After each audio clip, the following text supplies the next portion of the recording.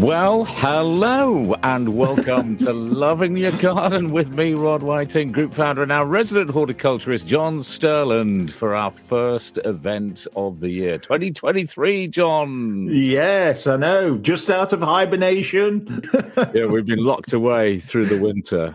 Yes. Suddenly today the sun came out and it's almost as if the weather knew that we were going to be starting our gardening events for the year. I actually managed to get out and do some gardening.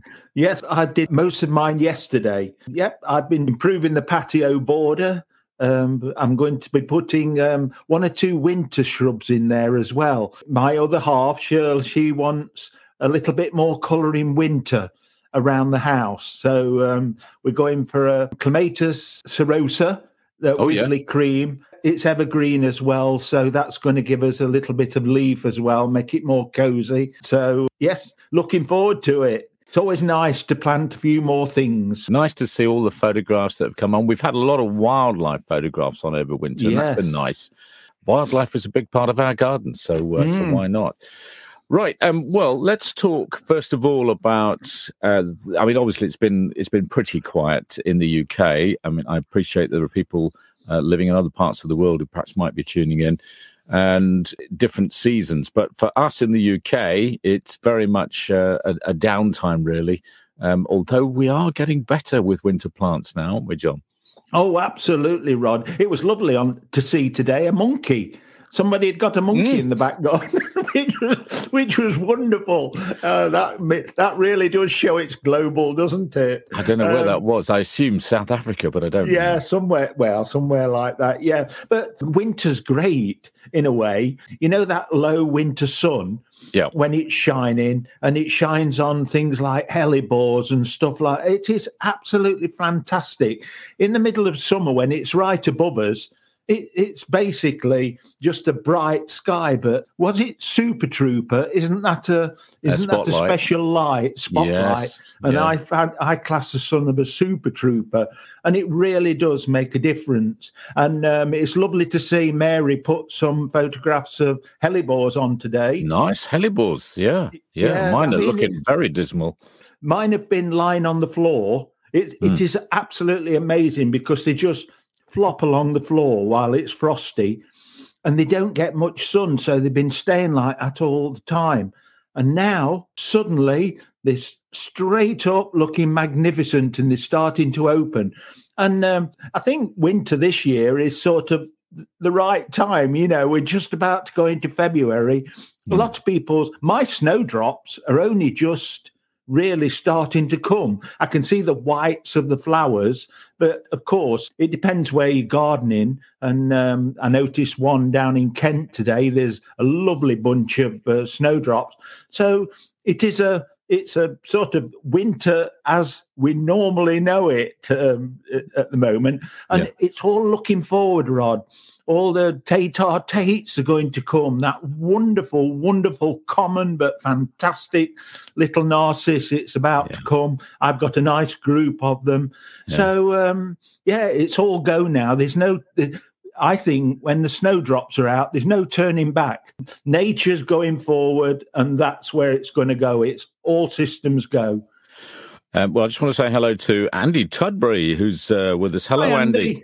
Good to have you with us. And Paul Morley as well. Got all the gardeners with us. Hello, Paul. And he says, good to see you on a Sunday. Well, let's see how we go.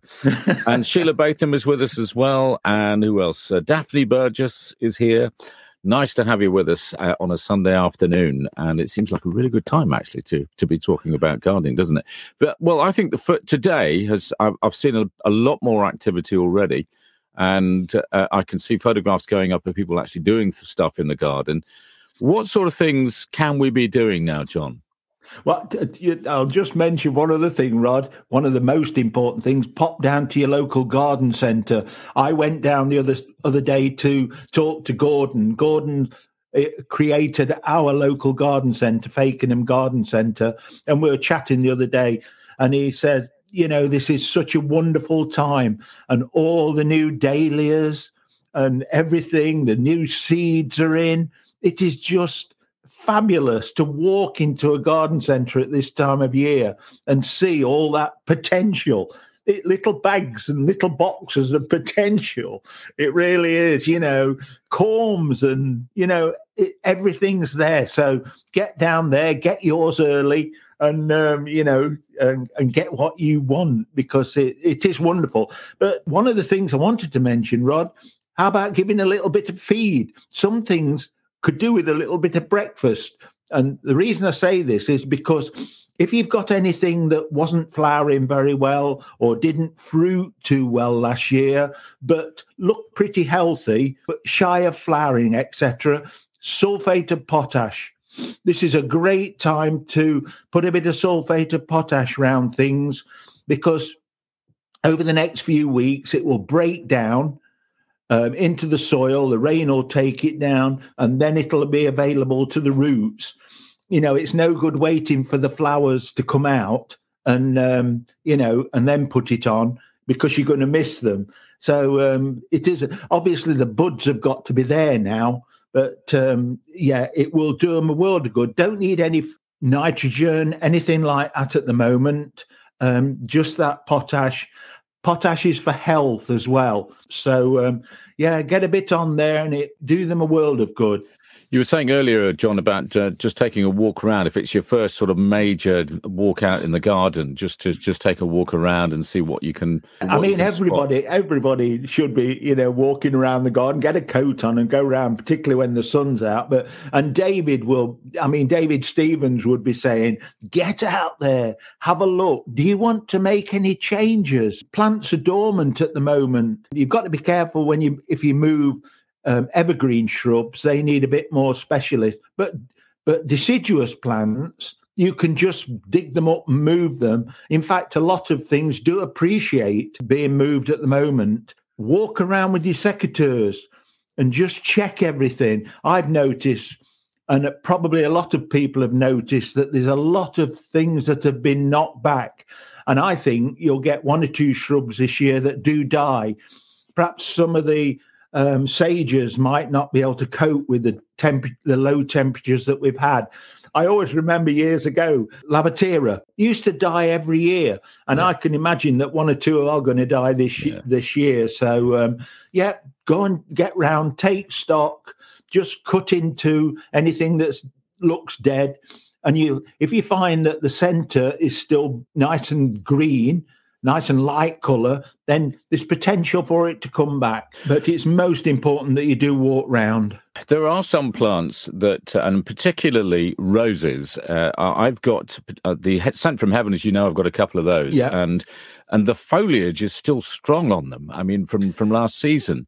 Now, I know you've been saying take the old leaves off, but I find it hard to do, John, because they look so good. Yeah, well, exactly, Ron. A lot of the modern varieties, they've got cracking foliage, very healthy foliage. But if you see anything that's got a little bit of black spot on or anything like that, then it's worth getting rid of it. I must admit, my Simple Life has lost most of its foliage this year. Sent from Heaven hasn't, but I've been going round taking a few of the ones that I don't like the look of. But anything that's nice and green, you can leave that on. But it's just nice to go up to a plant and do a little bit to it. Go to all of your plants and say, just take a few leaves off while I'm here, and perhaps a few old buds, because a lot of the roses you may have left the hips on, for decoration, etc. So you can get rid of those or leave them on for the birds, because believe it or not, food for birds is getting scarcer and scarcer until, we get into the warmer weather. Yeah, just go round and do that. But I still like to get rid of the leaves, Rod, and so the plant's ready for this year. Sheila's asking, when can you repot an Acer? To me, the best time to repot acers is just as we're coming out of winter. If we get any cold weather through February and you've put new compost around those roots, it gets very cold and damp. And so it's best to leave it, I think, till the end of February and then do it then. And then the roots will get into the new compost. You might want to use an ericaceous compost for them. I sometimes mix a bit of John Innes in with ericaceous compost. Plants that are long-term in a container, like a little bit of soil in there. So if you could find some acid soil and mix it with a bit of compost, all that will help, and a bit of grit as well, and you'll be fine. Yeah, they'll love it. Being as mentioned about potting acers, I also wanted to mention herbs. If you grow herbs in pots, which is great to do, I've got 5 sorts of mint that I grow: spearmint, apple mint, all the ginger mint. And what I'll be doing soon is splitting all those up and repotting some of the roots into the same pots, but in fresh compost. So I'll have a lovely pot of mint for use during the summer. And you can do it with all the other herbs as well if you grow them in pots. And that's a great job. Get home and think, I'll have an hour potting the herbs. And of course, even old stems, they've still got that gorgeous smell. And you think, I know what that's going to be like in this summer coming. Right. Let's talk about jobs then that we can be getting on with. And something we talked about on Boom Radio at the weekend, today, in fact, I was forgetting it was today, was seed sowing. We are coming into seeds. Where have you gone? I'm here. We haven't gone anywhere, John. Sorry, I touched my mouse and something happened. So, dear. Stay away Cruelty from it, to animals. Yeah, we're coming into seed sowing time now, Rod. Already, if you grow geraniums, pelargoniums, let's give them the right name. We used to sow our pelargoniums in January. Lobelia is great sown in January. So, and then as we go through February, I used to sow and I will be this year, sow it again. Sowing tomatoes in February because I'm determined to get a long season. So many people, they put them in and by the end of August, they're just getting the first tomato. But what I'll be doing with them, being as it's very early and we've only got 9 hours daylight, I put them under lights. I try and get myself a fluorescent tube. I shall set up again this year. A fluorescent tube's got all the colours of the lighting. That's why you don't get a shadow underneath it. And it's great for putting plants under. And we try to give them about 16 hours, as nearest you can to 16 hours daylight.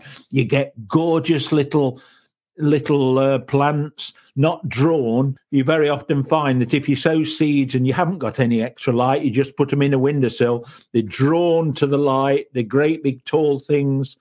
And, that in that way they struggle. But if you haven't got a greenhouse, are you going to have to just put it indoors and put it on the windowsill?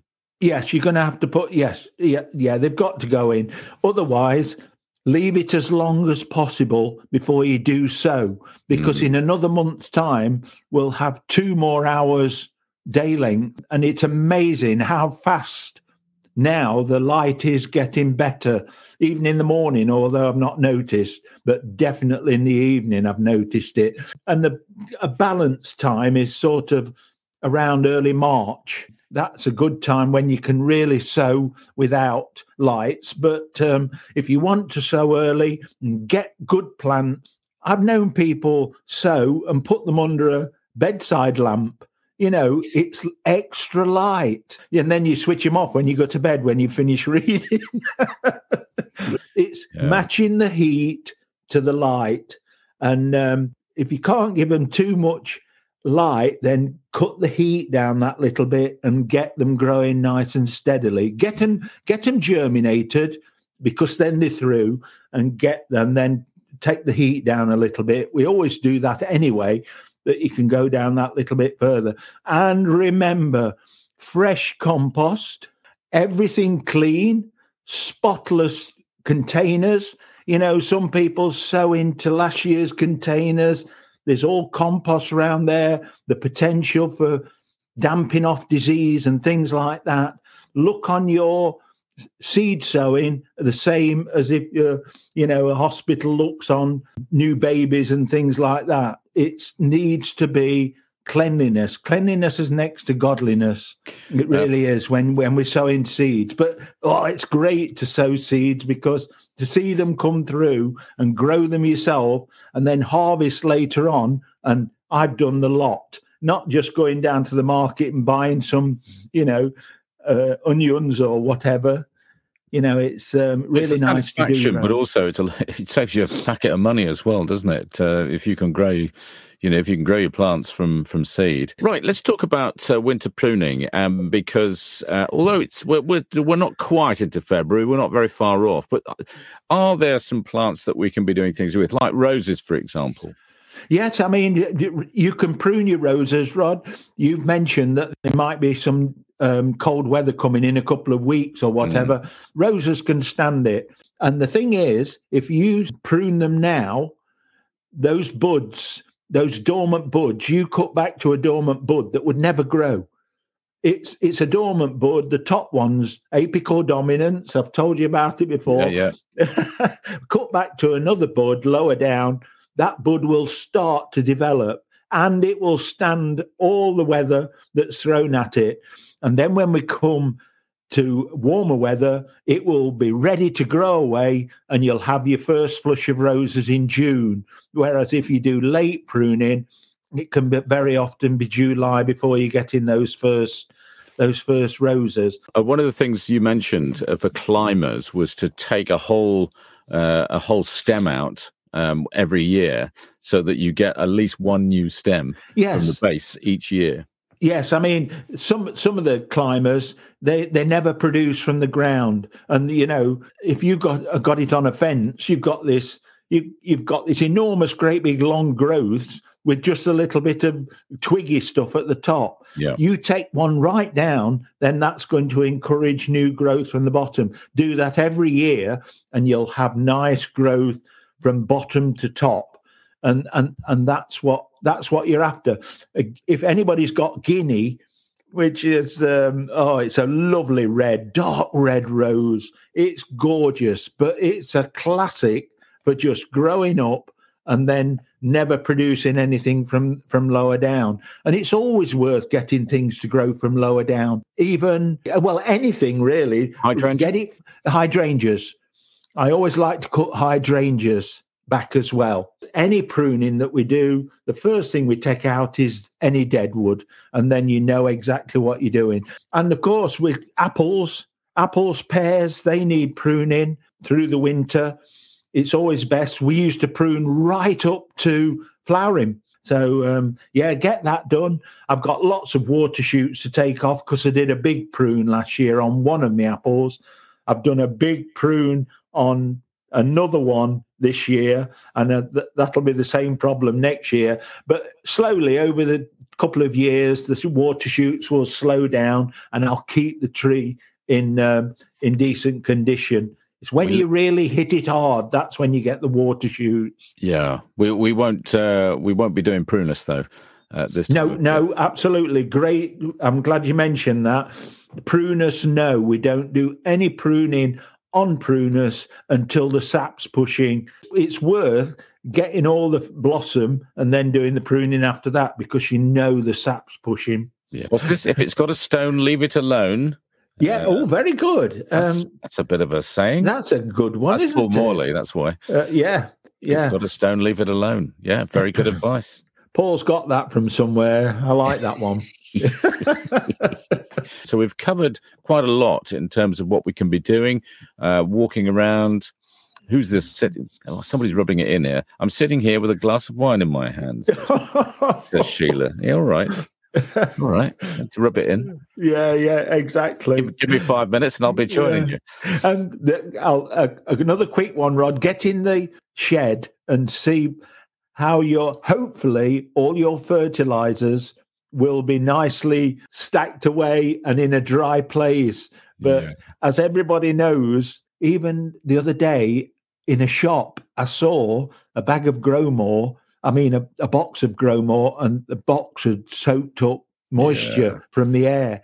And, it is fertilizers are devils for soaking up moisture. You can still use it but obviously you'll have to hit it. Sometimes you have to hit it with a hammer to get it back to something like. But so always keep it in a very dry place. Tina Ryan, I use tomato feed on all my plants. Cheap, cheerful, and very, very good. Yeah, but you're only feeding potash and a bit of magnesium, etc. So, if things need nitrogen, there's not really any it's great stuff. I've got to admit, but it's mainly potash. Very specific. So anything that it's to get those lovely tomatoes. But don't forget, when you're growing tomatoes, you've got to get the tomatoes to the top. So we actually give them tomato feed, and I also give them Phostrogen as well, or a complete food, so that they keep growing.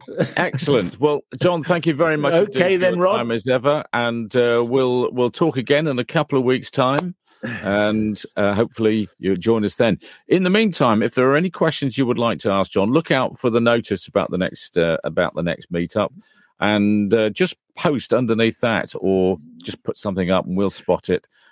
Or come on live with us on a Sunday afternoon, and you can ask, as people have been doing today, you can ask John direct. And if you're listening on the podcast, then get on the get on the Facebook site, I should say, Facebook group. It's called Loving Your Garden, and if you just look that up, you'll find us. Very easy to join us. You'll be most welcome. Lots of very, very friendly gardeners on here who are only too pleased to give you some great advice. Yeah, it would be lovely to see you. Thank you, John. Thank you, everyone. Okay, then, Rod. Lovely to see you all. Everybody. Bye-bye. Bye. Bye, folks.